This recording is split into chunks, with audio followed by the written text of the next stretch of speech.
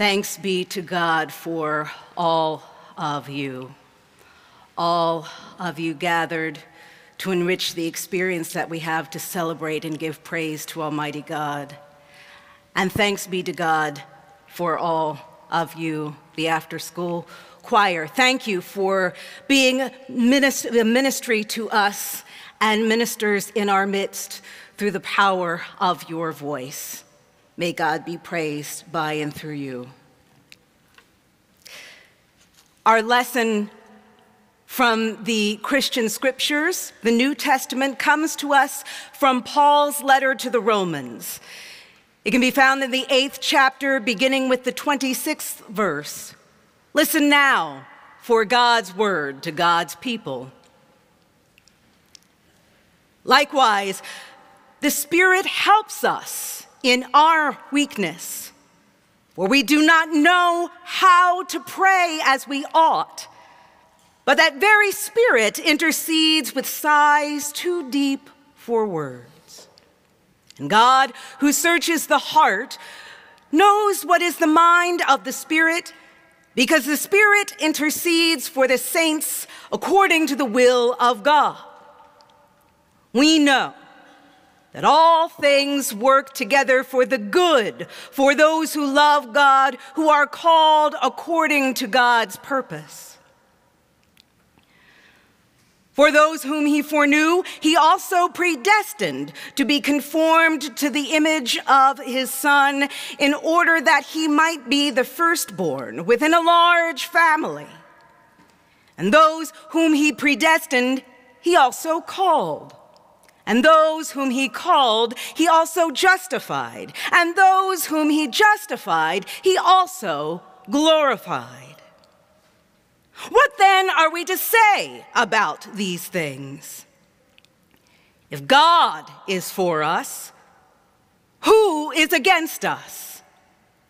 He who did not withhold his own Son, but gave him up for all of us, will he not with him also give us everything else?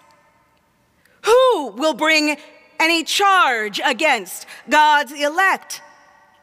It is God who justifies. Who is to condemn? It is Christ Jesus who died, yes, who was raised, who is at the right hand of God, who indeed intercedes for us. Who will separate us from the love of Christ? Will hardship or distress or persecution or famine or nakedness or peril or sword? As it is written, for your sake we are being killed all day long. We are accounted as sheep to be slaughtered. No, in all these things, we are more than conquerors through him who loved us. For I am convinced that neither death nor life, nor angels nor rulers, nor things present, nor things to come, nor powers, nor height, nor depth, nor anything else in all creation will be able to separate us from the love of God in Christ Jesus our Lord. Holy wisdom, holy word. Thanks be to God. When we arrive at the point of joys and concerns each week during our Wednesday morning prayer services in Buchanan Chapel, Donna consistently introduces her concerns in this manner.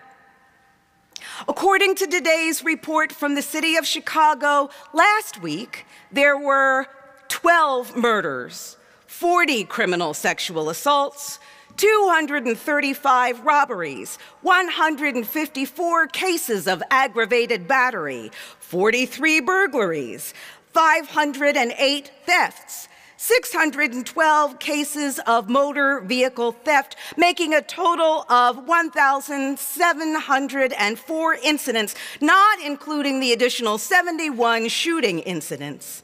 And we're barely into the second quarter of the year.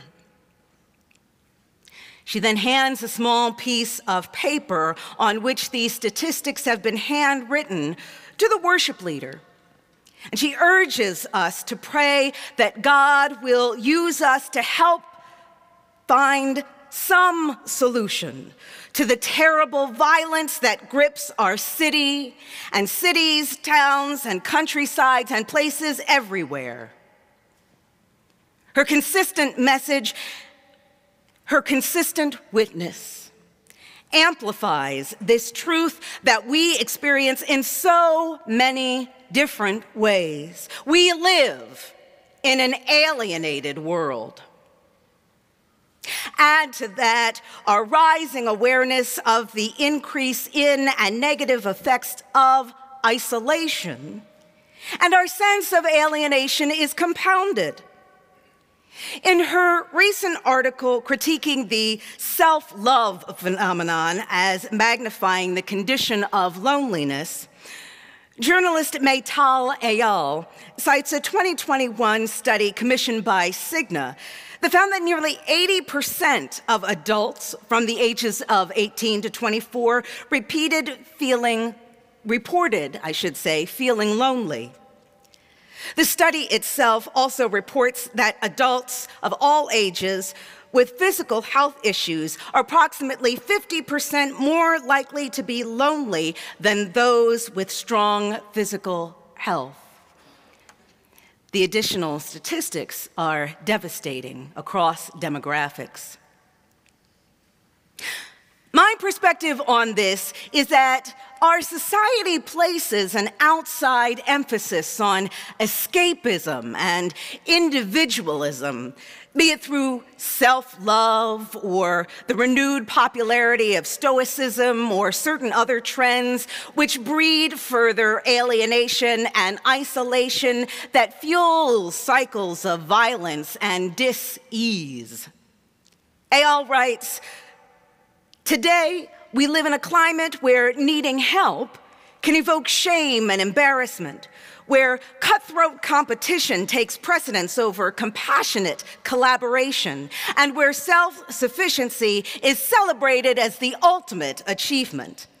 To navigate the harsh terrain of radical individualism, self-love has emerged as our tool of survival. But it can come at a cost, especially when the type of self-love we turn to is the kind that has been manipulated by corporate ad campaigns and social media.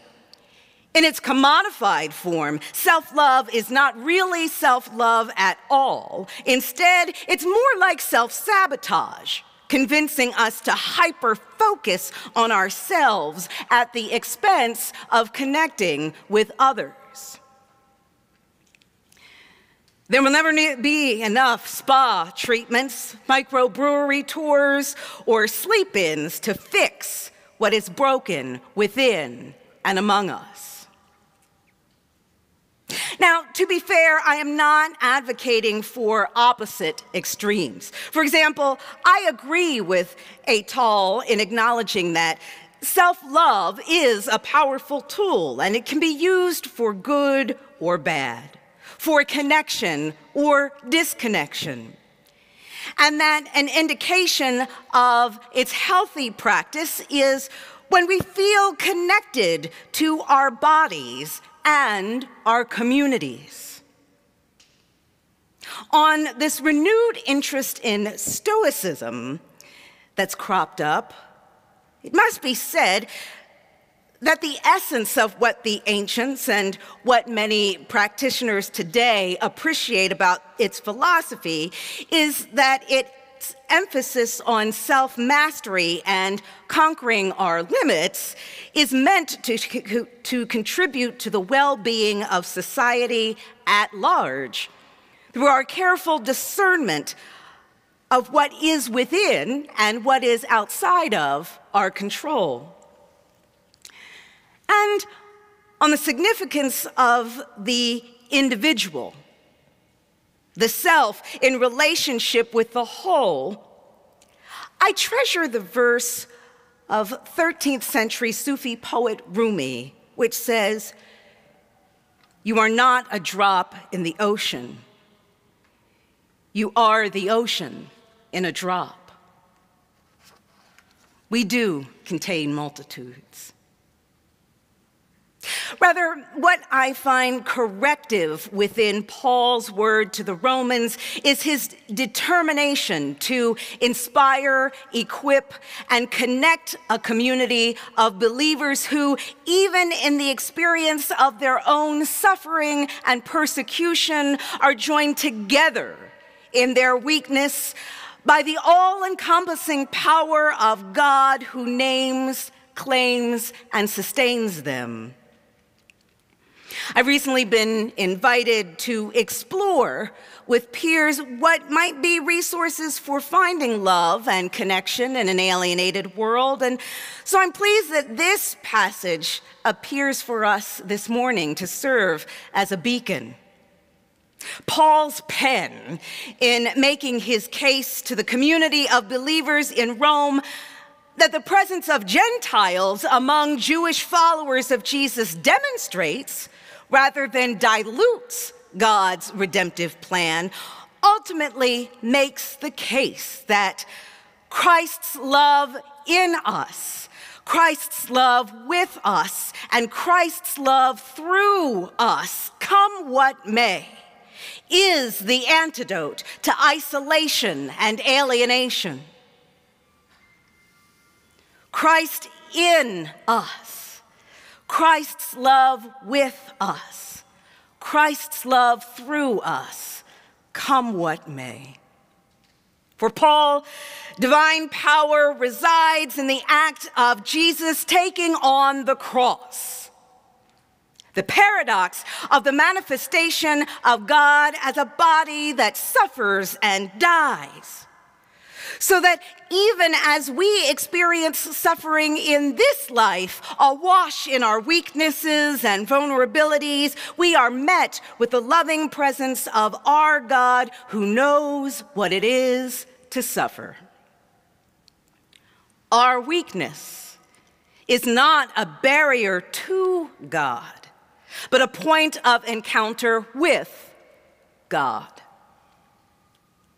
The we-ness of it all, so to speak, is important.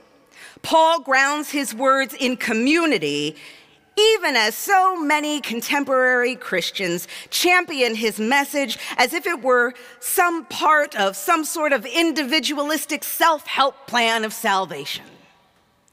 It's the we that matters, especially if we are indeed desperate to structure our lives in contrast to the burdens of alienation and isolation rooted in hyper-individualism that dominates our society and our worldview.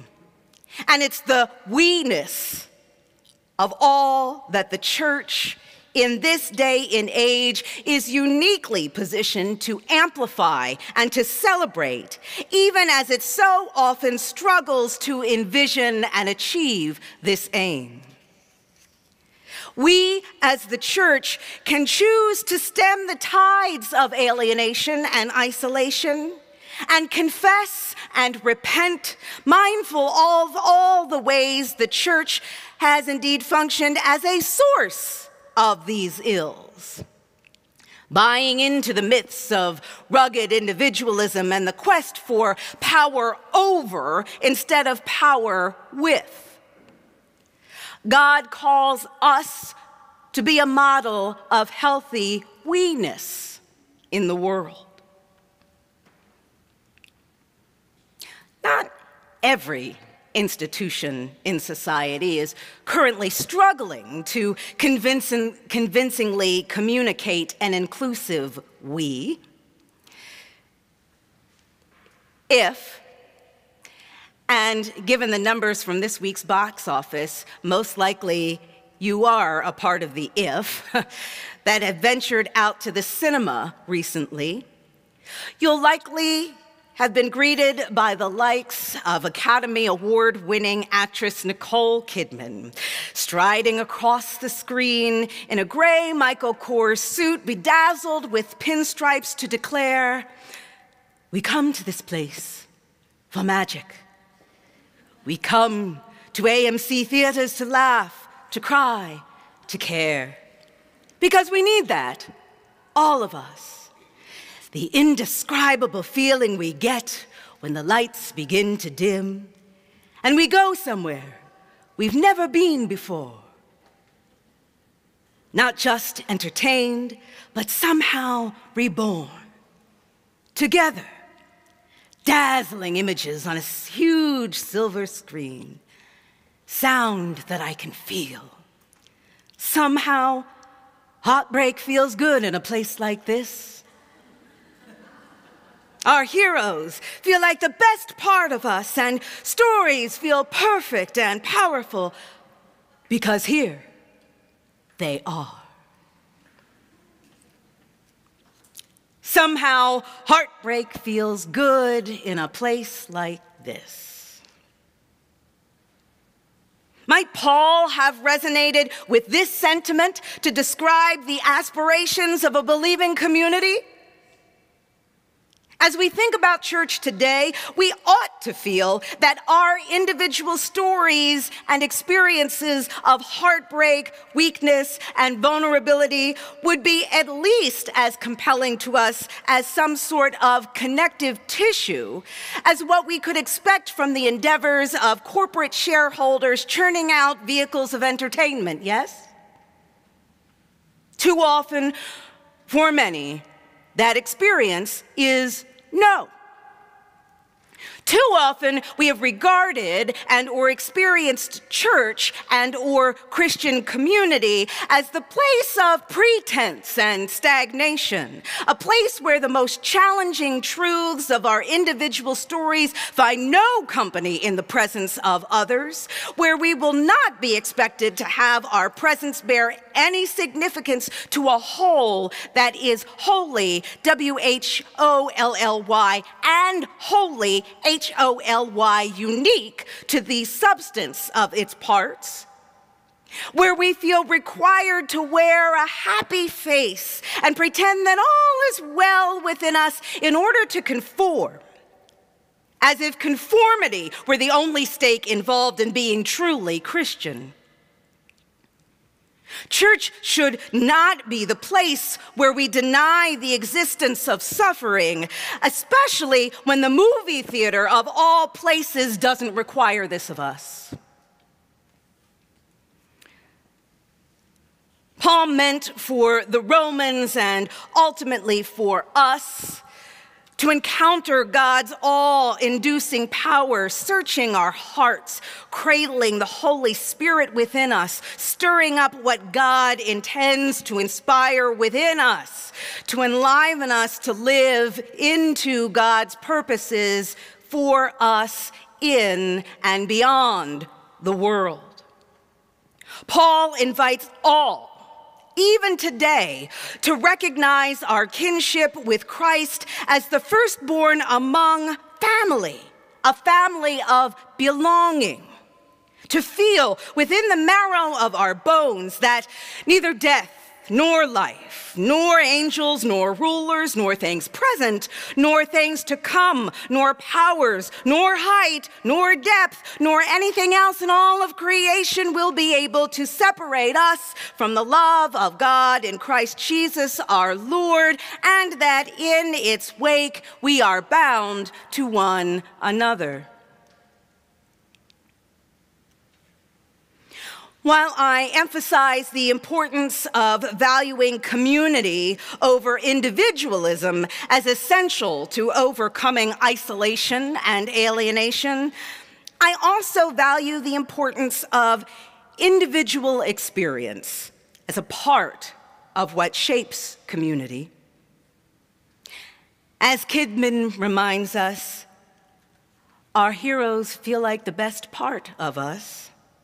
And so, if we're asked to consider Paul as one of our heroes by virtue of the fact that we're hearing his words today, and we ought to reflect on aspects of his story that influence his message. Now, the mere notion for some, however, of Paul as a heroic figure is challenging. I mean, have you read Paul? In portions of his own writing, and even in some literature about him, Paul comes across as strident, arrogant, presumptuous, mansplaining, and apostle-splaining, to tediously coin a term. The fact alone that Paul, formerly Saul, was not among the 12 apostles, yet audaciously argued against crucial elements of Peter's gospel. Yes, that Peter, whom Jesus dubbed the rock among his disciples, speaks to this unease. Some even argue that Paul's past as an entitled religious authority might have carried over post-conversion. I think back to a conversation on Paul nearly 2 decades ago among my clergy covenant group, in which many of us grumbled about preparing to teach copious amounts of Paul to our adult Sunday school classes. One among us cheerfully shouted, "Oh, no, I love Paul. See, if you read Paul as a mystic," Emily is Southern, before Paul was Paul, Paul was Saul. Backstory. As a Pharisee, a religious authority in Judea, Saul was infamous for his active pursuit and persecution of Jesus' followers. The book of Acts in the New Testament even links him to the stoning of Stephen, a deacon in the early church in Jerusalem. Paul was well-versed in Mosaic law and enforced rigid separation between Jews and Gentiles to preserve purity requirements. That is, before Saul was struck suddenly by a power that, as the benediction says, could do infinitely more than he could ask or imagine. One day, en route to Damascus, in search of more Jesus followers to ravage, as it says in Acts, Saul and his traveling companions were met with a blinding light. It startled him enough to knock him to the ground. And amid the spectacle of light came the presence of the resurrected Christ, crying out in a voice, "Saul, Saul, why do you persecute me?" The voice instructed Saul to be led to Damascus, where he would receive further instruction. After 3 days of blindness while sheltered there, Saul's sight was restored by a disciple named Ananias. Saul experienced conversion and was baptized. Now filled with zeal to proclaim the good news, Saul partnered with other disciples to advance what had been known as the Way, and his name eventually was changed from Saul to Paul. Convicted by the Holy Spirit to expand the gospel among Gentiles, Paul would conduct 3 missionary journeys throughout the Roman Empire, establishing house churches throughout. He would endure imprisonment, shipwreck, starvation, and subterfuge along the way. It was nothing so ordinary as movie magic that transformed Paul, but the mighty power of God to turn him upside down and inside out.